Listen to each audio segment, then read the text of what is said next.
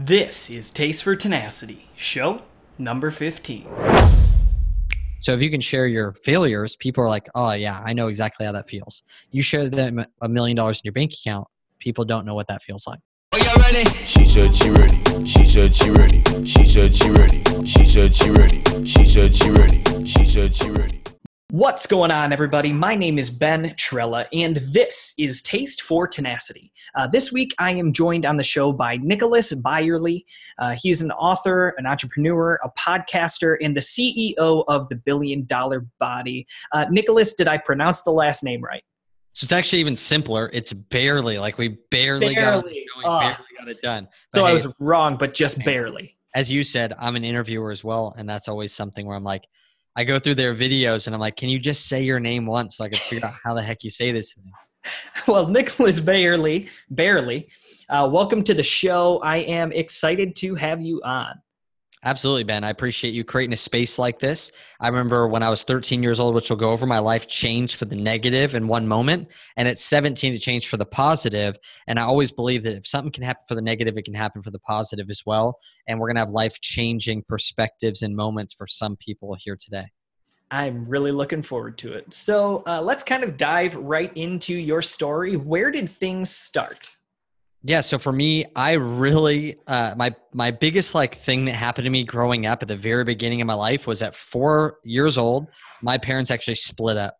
And this was something that many people go through. 25% of homes in America are fatherless and up to 80% in some cities. That's like fatherless, like the dad's gone, not including dad checked out or split up families, which is pretty ridiculous. And that's a lot of what I do today, obviously working with men, and a big reason for it. And I remember my parents splitting up, and maybe people can feel like see themselves in these situations.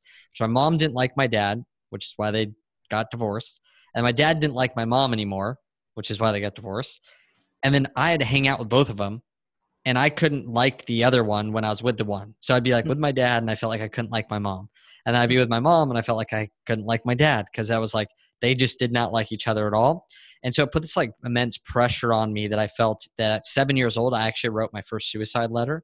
I just remember getting grounded. I remember getting dropped off from one house to another. I remember getting dropped off at 6 a.m. in the morning at school. School wouldn't start till like 8. So I'd be sitting out front for like the 1.5, 2 hours beforehand. And then I'd be at school afterwards in an after school program until 5:36. And so I was at school for like 11, 12 hours every single day. I hated school. I hated being away from my family. And it felt like I just, never had stability in that, like just feeling like totally under anxiety. But inside of that, my dad actually was phenomenal, taught me a ton of different things. And one of the things he taught me at 2 was I actually became the youngest kid in the world to start racing bicycles.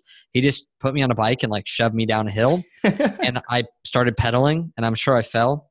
Yet I don't remember that. What I do remember is I still have the newspaper to this day of like at the time being the youngest kid in the world to be on a actual track racing bicycles. And right around when my parents split up, my dad ended up buying me a motorcycle. That's like what I went all into. So for the people that grew up playing sports, I was in the extreme sports, and that's all I did. But I put extreme pressure on myself. And as a business owner, a lot of business owners, or a lot of great salespeople even, a lot of times they played sports in high school or college or something, because you have that wanting to achieve and grow and win and some of that competitive nature.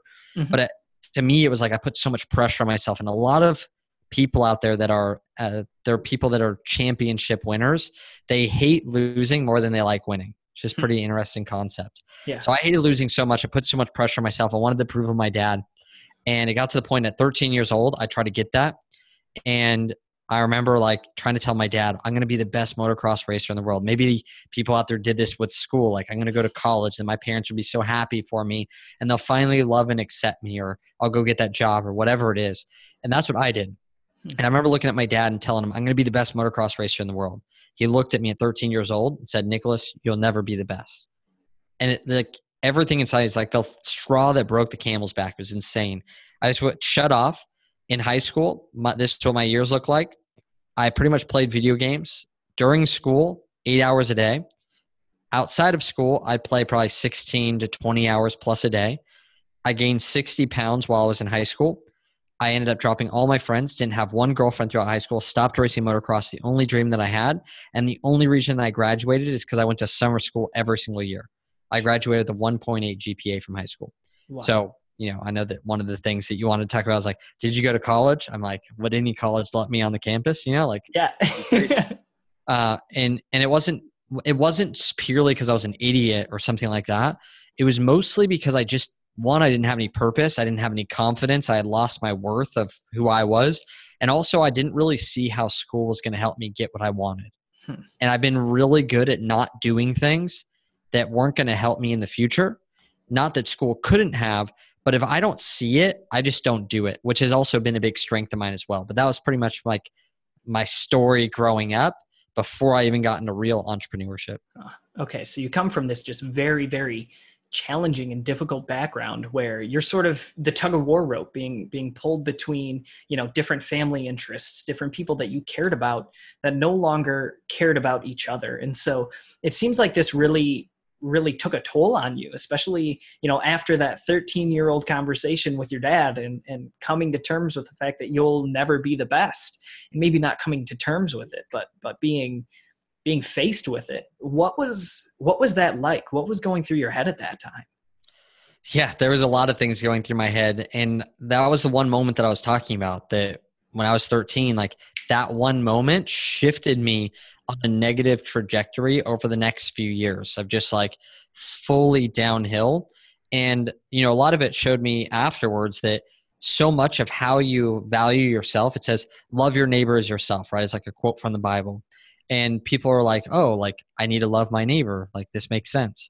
But I noticed that the way I was treating myself, my external actions were actually just reflecting my internal beliefs. So I wasn't drinking good quality water. I wasn't eating well. I wasn't moving my body. I wasn't taking care of myself. I wasn't loving myself. And I also couldn't pour into anyone else and show any type of love or appreciation or anything like that as well. And so throughout that process, it really it just broke me down inside, and I just didn't care about anything else. Again, I wasn't good at people pleasing. Like it just wasn't that my thing. So as soon as I didn't care about anything, I didn't want to do it. But that one moment shifted my life for the negative. Yet when I was 17 years old, I'm at school, I'm vulnerable. I'm wearing a sweatshirt every single day. Like it's 110 degrees outside and I'm wearing a sweatshirt. Like I was so embarrassed with who I was. People kept asking me like, aren't you hot? And I'm like, no, like I'm perfect. I feel fine. Yeah. Like, it was so terrible. And I remember this kid, he brought out a bag of fruit. And this is like how impactful you can be on someone. It doesn't have to be a huge video or a big story. Brought a bag of fruit. And at this point, I was eating chocolate milk during the summer, hot chocolate during the winter, and a cinnamon roll for breakfast. And then I was going and having orange chicken and white rice for lunch. Like that was what you did. And I had to eat. My mom didn't cook much. So we had mini corn dogs and like potato skins for dinner. That was every single day. And at this point I saw this kid and I'm like, dude, this is like polarizing. It's like, this is crazy. Some kid brought fruit to school. What a weirdo. So I asked him, he said he was a boxer and he had a coach that did his meal plan and wanted him to weigh in at the correct weight. So all of a sudden something clicked for me, and it made me realize two things for the people out there. Two types of people. One, you're motivated. Like I was still motivated in video games and everything. I just didn't know what to do. So motivated, but don't know what to do. There's a second type of person, which is very common now with so much education, is you know what to do. You know how to lose weight. You know how to make money. You know how to work hard, but you just don't do it. And you have no motivation to go out there and do it. So this was me like, oh my gosh, like if I get this, I'll be a higher performer. So it's not just about looks and just all about me. It's going to help me perform better. And then two, it's a plan, like something that I can do right now. And again, I teach this to all my guys. If they're coming out with a product in the world, like if you're teaching someone, they need to know that it works, that it'll work for them, and it'll work right now. I saw that and I was like, this will work for me. I can eat fruit, and I did it. So I legitimately had no plan, no podcast like this, and I starved myself for 6 months and lost 60 pounds. Wow. I was eating like nothing, dude. Like I just never talked to that kid again, copied the fruit. I had a little bit of fruit each day, a little bit of a granola bar. Like imagine like a fourth of a cup of cereal and like 2 mini corn dogs every night, and boom, lost 60 pounds in 6 months without even hitting the gym. Jeez. So but I noticed that, right? Like I saw that when I got a plan, I took action. And then I've also had times where I know what to do. Like now that I've been healthy for 9 years, there's times where I'm like, I know what to do, but I just don't want to. Yeah. And like, how do you also take action on the things you know, which I've been able to conquer over the years now? Huh. Okay, so you're in high school, you're 17 years old, you see some goon with a bag of fruit, and that wakes you up almost to what's possible and the fact that it can just be a plan. And it's like you said, it has those three pieces. It works, it's easy, or it's laid out. It works and it'll work for me. Those are two separate things. Like Yeah. if I tell people, hey guys, I want to be a millionaire by 25 and I worked my ass off, I did this thing and I didn't get it by 25, but 26, I made my first million. Like that's true. And people know it's true and they probably can see my testimonials and see it works, but they'll look at it and go, I don't know if I could do that. Right. So to have people believe that they could do it as well. Like if that guy was shredded, right? And he was like, and he was eating some weird obscure meal and like lifting like 10,000 pounds a day or something. Yeah. I'd be like, it works for you, but like, I'm not that genetically gifted. Right. So it has to work for them. And you want it to be something that they can do right now, like something that they can actionably take action on right now. Okay. And so that third point, I want to kind of jump into real quick and just kind of take a side detour. How do you balance it can work right now with, those small tweaks that actually add up over time? You didn't lose 60 pounds in a weekend. How do you balance knowing what'll take you the right way in the long term with seeing some sort of short-term result to keep you moving forward? Yeah, so those are really good points. And a lot of times what I like to shift people's perspective, because us as coaches, as educators, as teachers, a lot of times we're shifting people's belief systems, the way that they look at life, the way that they perceive themselves. So a lot of what I'll do is I'll make sure people, first off, they're not so focused on the outcome of what they're trying to produce, but they're more focused on the actions. Because actions, if that's what we're tracking, are able to see results right now because they went to the gym today. They're not looking at, did I lose a pound today, or did I gain 5 pounds this week or a pound this week of muscle?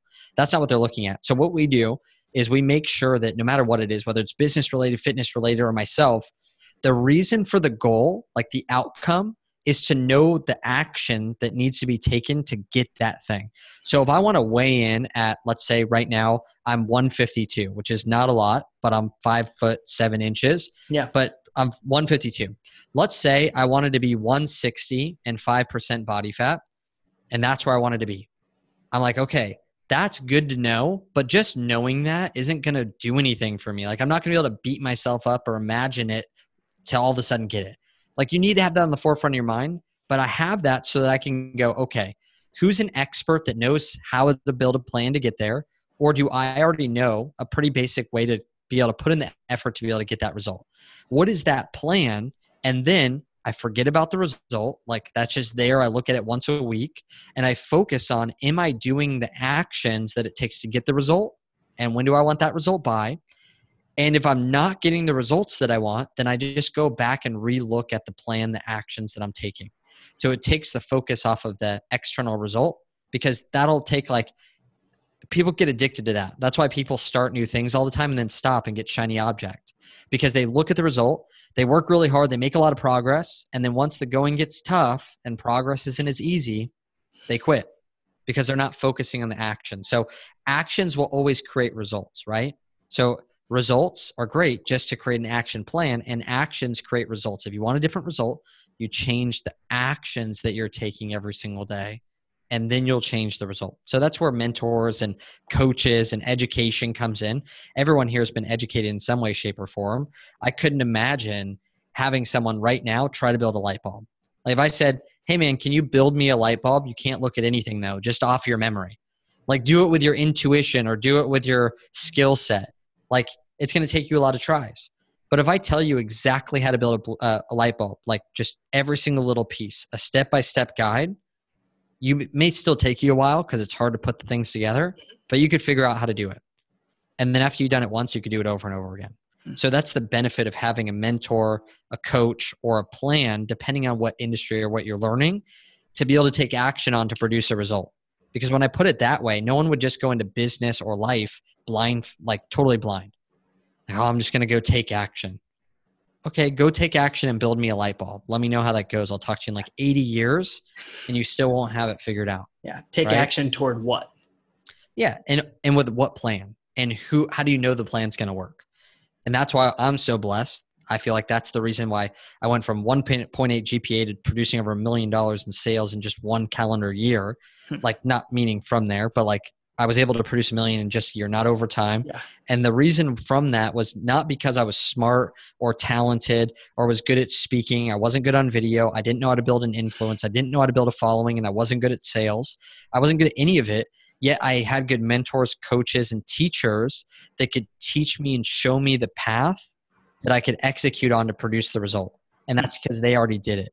Yeah. So it was hard for them. Now it's easy for me because they already did it and they're showing me. Yeah. And something I want to point out too is you're not advocating for finding a mentor solely for finding a mentor's sake. Instead, you're focusing on look at where you want to go first. Have that end goal in mind, and then find the mentors, the coaches, whoever it may be, to help point you in that direction. 100%. And I like to break things down a little bit differently, that mentors a lot of times teach me about life and how I should live life and like help me with my perspective. Coaches a lot of times help me get through things that I'm going through right now that are holding me back from getting everything that I need to get, like to be able to do the things that I want to do. This is why people think you need to hire a coach that's already better than you, 10 times better than you at what you want to do. Not necessarily true. I got to clean carpets back in the day. I was a carpet cleaner for a lot of years before I was in business, for people that don't know, making $1,200 a month. So I was like, I was that guy cleaning their carpets. And I got to clean the carpets of the coach of the Beijing Olympic weightlifting for America. So like the guy who coached everyone. Yeah. Like that guy's in shape, but he doesn't lift more than 110 pounds.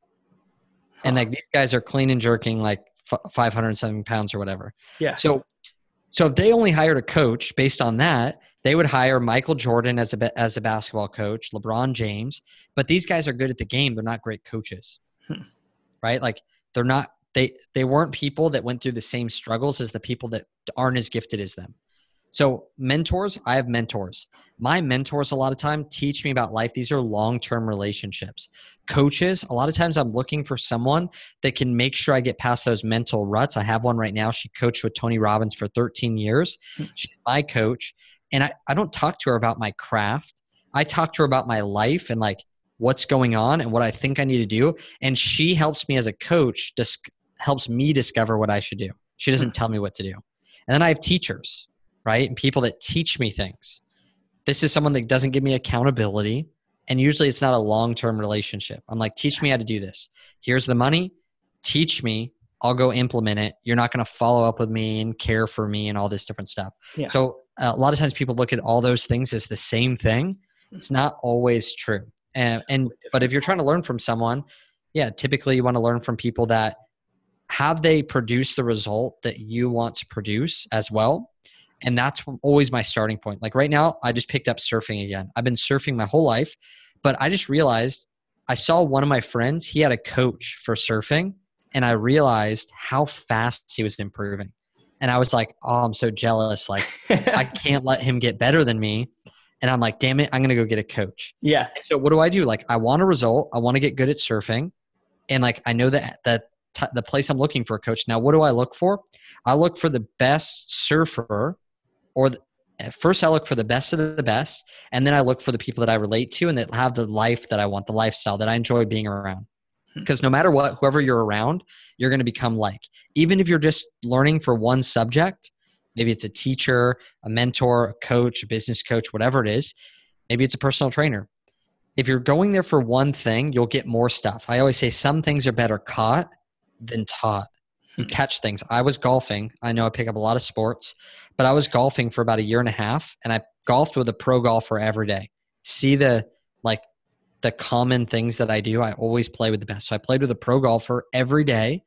I hit 240 balls a day every day for a year and a half. And I went from shooting in the 120s to in the 70s, like absolutely insane. And what I realized is that I learned how to play golf from him by learning from the best. But he also dipped chewing tobacco. And even though I didn't dip, I still spit every time I golf, still to this day, because I picked up on a habit that he had. I didn't pick up on the chewing tobacco, luckily, even though it was tempting actually, because I looked up to him and I'm like, dang, this guy does chewing tobacco. And he's so good at golf. I'm like, there must be a correlation. There's a correlation, yeah.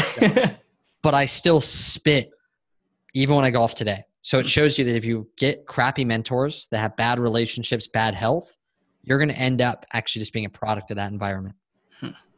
Awesome. So, and you mentioned it a little bit ago, but there's definitely a progression there that I want to touch on. So you went from having that point in your life where you lost that 60 pounds with 2 corn dog bites for dinner, a piece of fruit and some granola for breakfast, and then into suddenly driving a pretty powerful sales machine.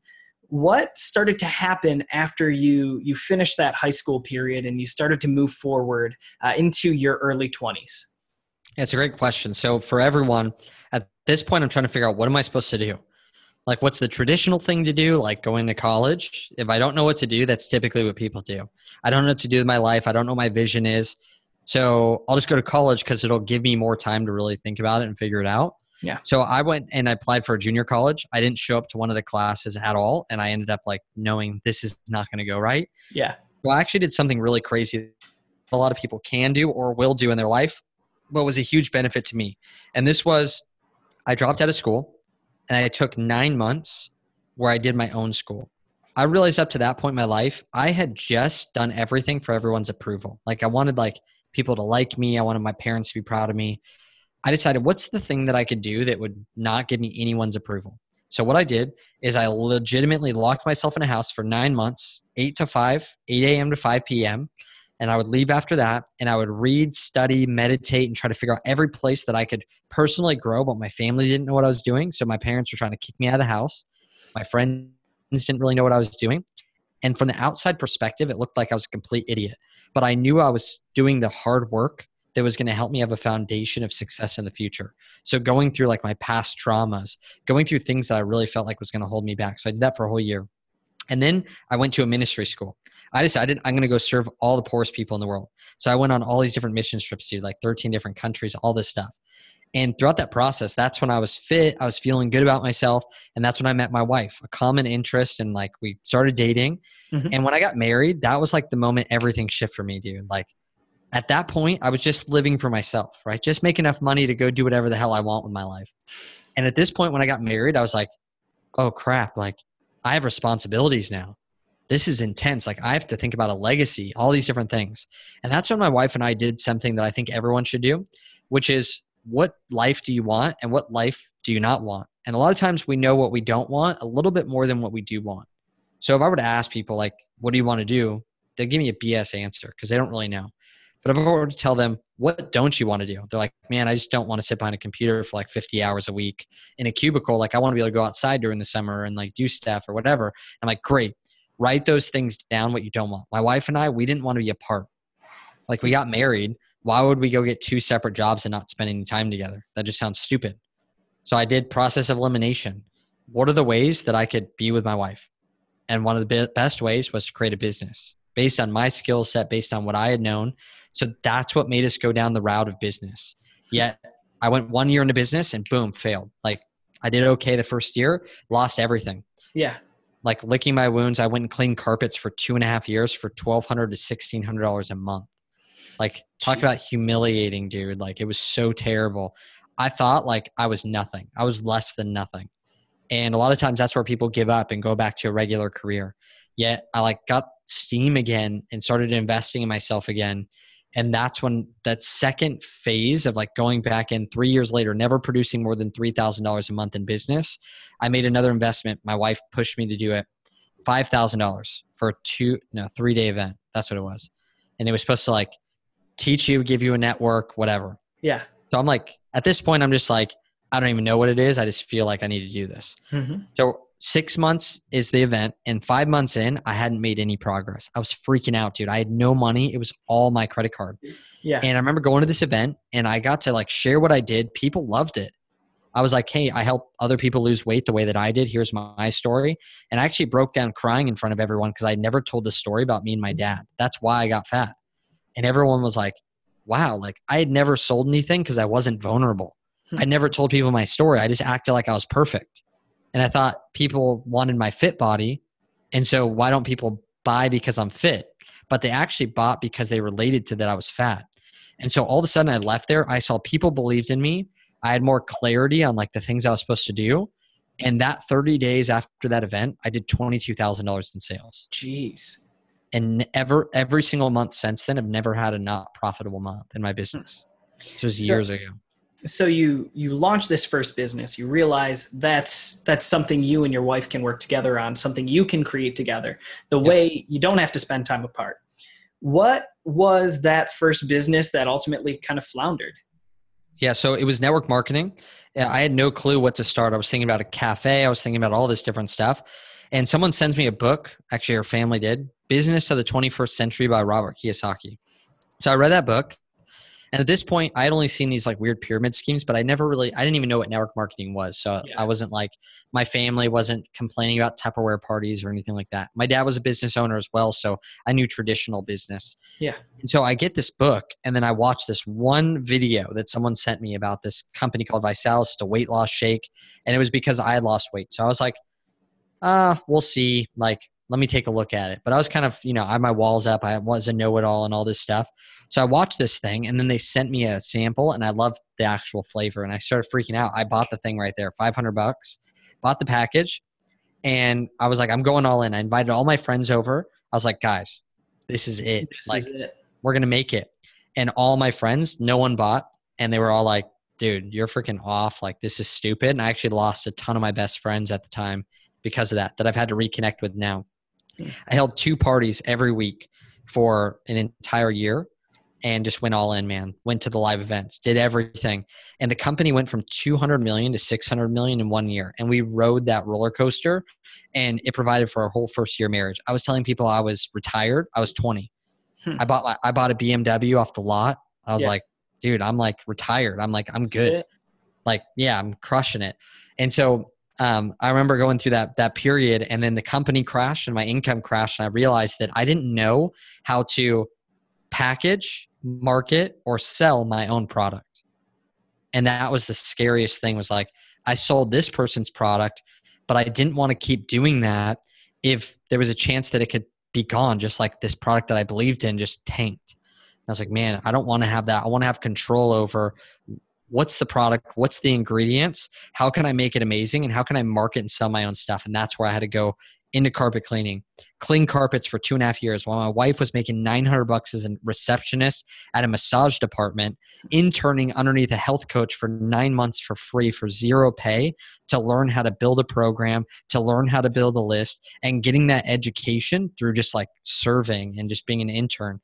And throughout that process, that's where we started to build the skill set, to build the audience, until we finally learn how to market and to sell and package our own product. And now the cool thing I get to do with these guys is that really at the end of the day, like I help these guys not only prosper in wealth and relationships and health, but I help them become an overpaid influencer. I remember my first time I had 61 people that really followed me, 61, like that's it.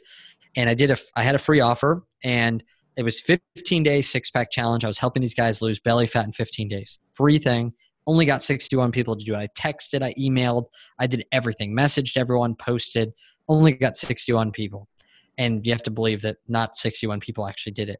Well, I found out that after 18 months of serving those 61 people, I did over $150,000 in sales with those just the 61. And so that's what I call being an overpaid influencer, because I had influence over 61 and I'm making more money than most guys that have 50,000 followers plus.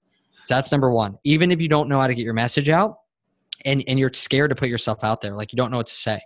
The second thing is creating an irresistible offer where literally people have no other choice but to give you their money at the end of your conversation. Like that's what I was able to learn how to do. Like I remember one of the times I finally discovered this, I was at my own event, 80 people were there. And I said, hey, I got this thing. It's $10,000. Here's what it is. I had 6 people come up to me and go, hey man, I just feel like I owe you already. Here's 10 grand. And I was like, 25 of them gave me 10 grand, but 6 of them specifically said that. And I was like, wow. And then the rest of them, they all bought and I didn't convince them or anything. I'm like, whoa, like I gave them an offer that they literally either had to go to bed at night beating themselves up. Like, why didn't you buy that? Or they had to give me their money. And the third thing is really, how do you build your influence and have the influencers that you right now look up to promote you and your products and services, not having to just raise your expenses by running digital advertising. Not that it's bad. You should run digital advertising, but if you can't make organic money, like You should probably learn how to do that and then put money towards it. And I've been able to do this over and over and over again. I just got done with Grant Cardone. Grant Cardone, I'm going to promote his interview to his people that are going to become my followers. Now imagine if I got on Grant Cardone's show. Grant Cardone would be promoting me to his followers, and all of a sudden all these new people would come and buy. But everyone gets taught that they just have to post all the time and do all this stuff and like grow their audience organically. And I'm like, no, dude, that's going to take a really long time. Like if you sell something, you work 2 years and you build a small audience, you sell something once to them, and now you've gotten all your warm people to buy. Now what? Now you need new people to come in, but you don't have any new people coming in. So I show people how to tailor those 3 things together to specifically create a bulletproof business with the foundation of being a 3-dimensional businessman. And I have a free video that requires no opt-in. Actually, if you go this way for people, it's nicholasbayerly.com/apply. And at the top of that page, there's actually a video where I break this down a little bit more in depth with examples of how it took me 8 hours to film my first 3-part video series. That was like 3 minutes of video. Terrible on video, didn't know what to say. So I show people, if you're like that, how do you still become an influencer? And I show them exactly how to do that. I showed them that I didn't know how to package my service and how it changed. I show them how I leverage other people's audiences and literally, again, become an overpaid influencer. 61 followers, $150,000 in sales. That's just with the 61. Like those were the only people that paid me the whole 18 months. So it's interesting too, because it seems like you spent so long just trying to sell for selling's sake and sell because it's the product that you have to move. But there was this inflection point where you realized people believe in the story and people buy into the story. And if you have a product or a service or whatever the case may be that works in the story to back it, that's when people can really buy in. So like you said, being vulnerable can oftentimes be the first step. 100%. And when it comes to your product, a lot of times I also thought I had a great product and I would try to shove it down people's throats. And what I realized is that, yes, if you can share your story, share a mission and vision that is like the place that your company's going, share your vulnerable story that people can connect with, because people follow you for 2 reasons. They either like you or they want to be like you. A lot of people just show that I want to be like you piece. They just show like the way that they look and the car that they drive, and people are like, oh, I want to be like that. But more people can connect with failure than success, because most people have been failures. Not a lot of people have had success. So if you can share your failures, people are like, oh yeah, I know exactly how that feels. You share them $1 million in your bank account, people don't know what that feels like. So I really started sharing that. And what happens is you start building influence. And then all you have to do is survey and figure out and talk to your audience that you have influence over and figure out their one common core need and create a product to solve that. For years, I sold a health product. I just tried hard. I made good money, 6 figures selling this health product. Then all of a sudden I surveyed the people and I was like, listen, what do they actually need? Like, what do these people actually want and need? I did that and I did my first $200,000 day. Just one day, $200,000 in sales. And I had never made $200,000 in a calendar year up to that point. And I'm like, man, that's a lot better. So like you said, sharing that vulnerable story, building a small audience, and then surveying that audience and creating a solution for them. And the way I like to do that is through group sales. I'm not great at one-on-one sales. I've done it, but I'm a lot better at just like getting a lot of people to buy things at once. It's a lot easier because then you don't have to like, if you like to talk and you're a talker like me, one-on-one sales, you don't talk. You just ask a question and everyone else talks. Great for like an introvert, in my opinion. You just like, you don't have to say anything. Yeah. If you like to talk a lot, like I like to tell stories, dude, sales to many. Whether you're on stage, on a telephone, or on a video, like you can talk the whole time and sell people. It's so much fun. So, and it's important too. There's not only one way to do things. You're talking, there's group sales, there's one-to-one, there's telephone, there's video. You said video wasn't good for you initially. There's audio, there's written content. There's so many different ways to actually do things and to not only spread your message, but ultimately get people to identify it, that there's no sense just saying, oh, this wasn't it, I'm out. Yeah. So you want to break down with your business based on your margins, based on the size of your product, based on the ease of sale, based on your skill sets and how you want to run the business. What's the best way to go about it? No matter what, the best converter is going to be one-to-one in person. That's going to be the number one converter.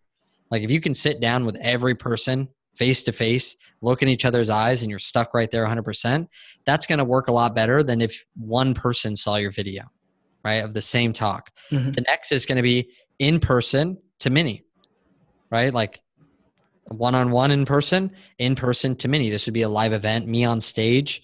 That's going to convert better than the second thing would be one-on-one video, because I can see you. It's another touch point. Then it's one to mini video. That's called a webinar, right? You got one-on-one phone call. You got teleseminar or whatever it's called, like a telephone group call. Yeah. I haven't done them since like freaking 2012, but Yeah. it is something that people still do. And then you have, from there, it's like, okay, well then it's like video live, right? Live is going to convert better than automated. And then you have like, you break it down. So like I have this whole breakdown for all of our guys, but I basically show them first figure out what section you're in, and then I build trainings based on each one. So here's how you do one-to-one sales. Here's how you do one-to-group. Like I'm really good on stage selling people to the masses, or on actual training with lots of people, right? And I used to do one-on-one sales, and I thought that was like what I was supposed to do. And I always put so much pressure on myself. Like it's always so awkward trying to take everyone's money and everything. But one-on-one sales, like I did that, sold hundreds of thousands of dollars, like just over the phone. And like there's scripts and ways to be able to do that. And so you find the best converter. The cool thing is that let's say right now, everyone right now probably should be picking up the phone, meeting people in person, and doing video calls. Everyone should. Here's why. Because during that process, you get to learn how to build a script. During that process, you get to know why people are buying so that you can build it into your messaging. And you get to figure out the objections that people are having and how to tweak the product until it's so good that people have to give you their money and their objections are already overcome before they even get on the call. And then that's where you can easily automate the entire process, because now you know what people want, you know why they buy, you know why they don't buy, and you build that objection handling all into an automated process that doesn't take a person. Yet it's really difficult to do that if you've never gone through that process. So don't think that you have to be on the phone or have to do these things forever. Allow it to be training purposes, building a script. Allow it to be research and development for the actual like customer, like getting to know the people. Oh man, this guy didn't buy because of this. How can we overcome that objection before they even get here? So I start building it into the thing. Mm-hmm. Like, why did you buy? I'm like, oh, they love this. Okay, I'm gonna start building that in so I get more people to buy. And then after a while, it's like, now it's to a point where it can do its own thing. Gotcha. And use those early on experiences to influence your direction. And like you said, your materials, understanding why the person that's in front of you is in front of you. Absolutely. That's the basis of sales right there. And so many people get this wrong. I just bought pest control for my house. Never done it before, but this guy sold me, and he was at my house and he was like, first off, I answer the door. I think he's delivering a package because I get so many packages at my door, and he's not. It's pest control. And I'm like, oh, this is interesting. Like I have spiders everywhere right now. It's summer in California. It's crazy. And so I need it. So it was perfect timing, first off. But he kept telling me, your neighbors think it's safe. If you're anything like your neighbors, they have kids, they have dogs, and they do it. I'm like, dog, I'm nothing like my neighbors. The problem that he did, luckily, I already wanted it, or else I wouldn't have bought it. Yeah. Problem is he never got to know why I wanted it. And then he could just shove why I wanted it back into my face. If I said, I hate taking out the trash cans because every time I take them out, it's like 12 o'clock at night and it's last minute and there's always spiders everywhere and I run into them. And I hate the thought of my wife complaining and I don't want to invite any of my friends over because there's freaking spider webs all over the place. He could be like, well, what would life be like if you could just take out the trash cans easily? Your wife wouldn't have to worry and you could finally have those parties that you wanted all year round. Not to mention all the other things of the safety and whatever. Like, well, that would be pretty freaking amazing. And he's like, cool. Well, what I would love to do is get this started today. And that way that you can have your friends come over more. And that way your wife feels more comfortable and you can start taking out the trash cans. And then she's going to be even happy because when you don't take out the trash cans, your wife's unhappy. I don't want that to happen. Let's just get this done today. And then if there's any problems, risk reversal, whatever their like guarantees are. Mm-hmm. And I would have been like, damn, like, yeah. But he was talking about, yeah, if you're in one-to-one sales, the benefit is you can overcome objections and you get to know the customer. When you're in one-to-many sales, which is what I've mastered now, you have to already know the customer and you have to already know their pain points and what they want and what objections they're going to have to overcome them without them ever saying them, right? So like it's a skill set. So I used one-on-one sales to get to know the customer so that now when I'm talking to them, I don't even need them to say anything and I can overcome all their objections. Gotcha. So as we kind of continue to move forward, I know there was one thing that we really wanted to make sure to touch on, and it was, we mentioned it in the intro, and I want to get to it now. You're an author, yes? Yes, sir. Right here, Modern Day Businessman, Success Without Sacrifice. And actually, do you know Russell Brunson, who owns ClickFunnels? I do not. So Russell owns ClickFunnels. He's a CEO and co-founder. They're like do over $150 million a year. I actually sent him the book and he sent me over this quote that we put on the front page or the front cover. It says, Nicholas Bailey has done what millions of people dream about. If you take what he teaches, your life will thrive in every area, which was super cool for him to throw in there. Yeah. And actually we became a #1 bestseller as well, which was amazing. And it just absolutely crushed it with the book. But it's called The Modern Day Businessman, Success Without Sacrifice. The things that I learned about, like what are my health rituals? What are the relationship rituals that we teach the guys? And how do they take an assessment that'll show them where they're at on this three-dimensional businessman scale? Because really you have health, you have mental, physical, spiritual, emotional. You got relationships. You got your relationship with your significant other, relationship with family, people like family, friends, and then you have your network in business. Those are very different. And then inside of your business, you have your vision, you have making money, keeping money, and growing money. And those are all very different. Everyone's on a different scale. But if you can master those 3 core areas, health, wealth, relationships, you can truly be a new type of businessman, which we call modern day businessman. And I share some stuff in there as well. Like one of my good friends who at 18 years old really inspired me in a weird way because she actually committed suicide. And when she committed suicide, it shifted my entire life and my perspective. And just 6 months later, I was able to drive down a road and I decided that I was going to live life differently. And something happened where I met this guy who was tatted from his feet all the way to his neck. And he rushed my truck when I stopped for him at like 1 o'clock in the morning. And it changed my whole life forever. But you guys have to read about it inside the book. So little hook there for you. Yeah. I mean, you got to read the whole story. It's just, it won't do justice here. Awesome. So you're an author. You've done different podcasts. You are a businessman. You're a coach. So what are some of the things that you would teach your younger self? Yeah, it's a really good question. So one big thing that I would definitely teach my younger self is that I really underestimated the power of true education and coaching. I really thought that I really didn't see the value in it. I thought that I was such an action taker and implementer. Like I just like doing things. So when I would hear something, I'd be like, all right, I'm going to go do it. Or I'd go to live events and I would just network with people. Cause I'm like, knowledge isn't going to make me money, but like talking to people is what's going to make me money. Right. So one of the big things that I neglected throughout my years is I was always so attached to money when I was younger that I really tried to hold on to the money as tight as I could and try to get as much free education, free help. And it ended up costing me a lot of money because it's called, missed opportunity, obviously, but opportunity cost. And I always tell my guys now, I'm like, listen, if I have a $25,000 program and you're at $75,000 a year in business, but this program is supposed to get you to $250K in business. If you invest in it and you hit $250K, how much did that cost you?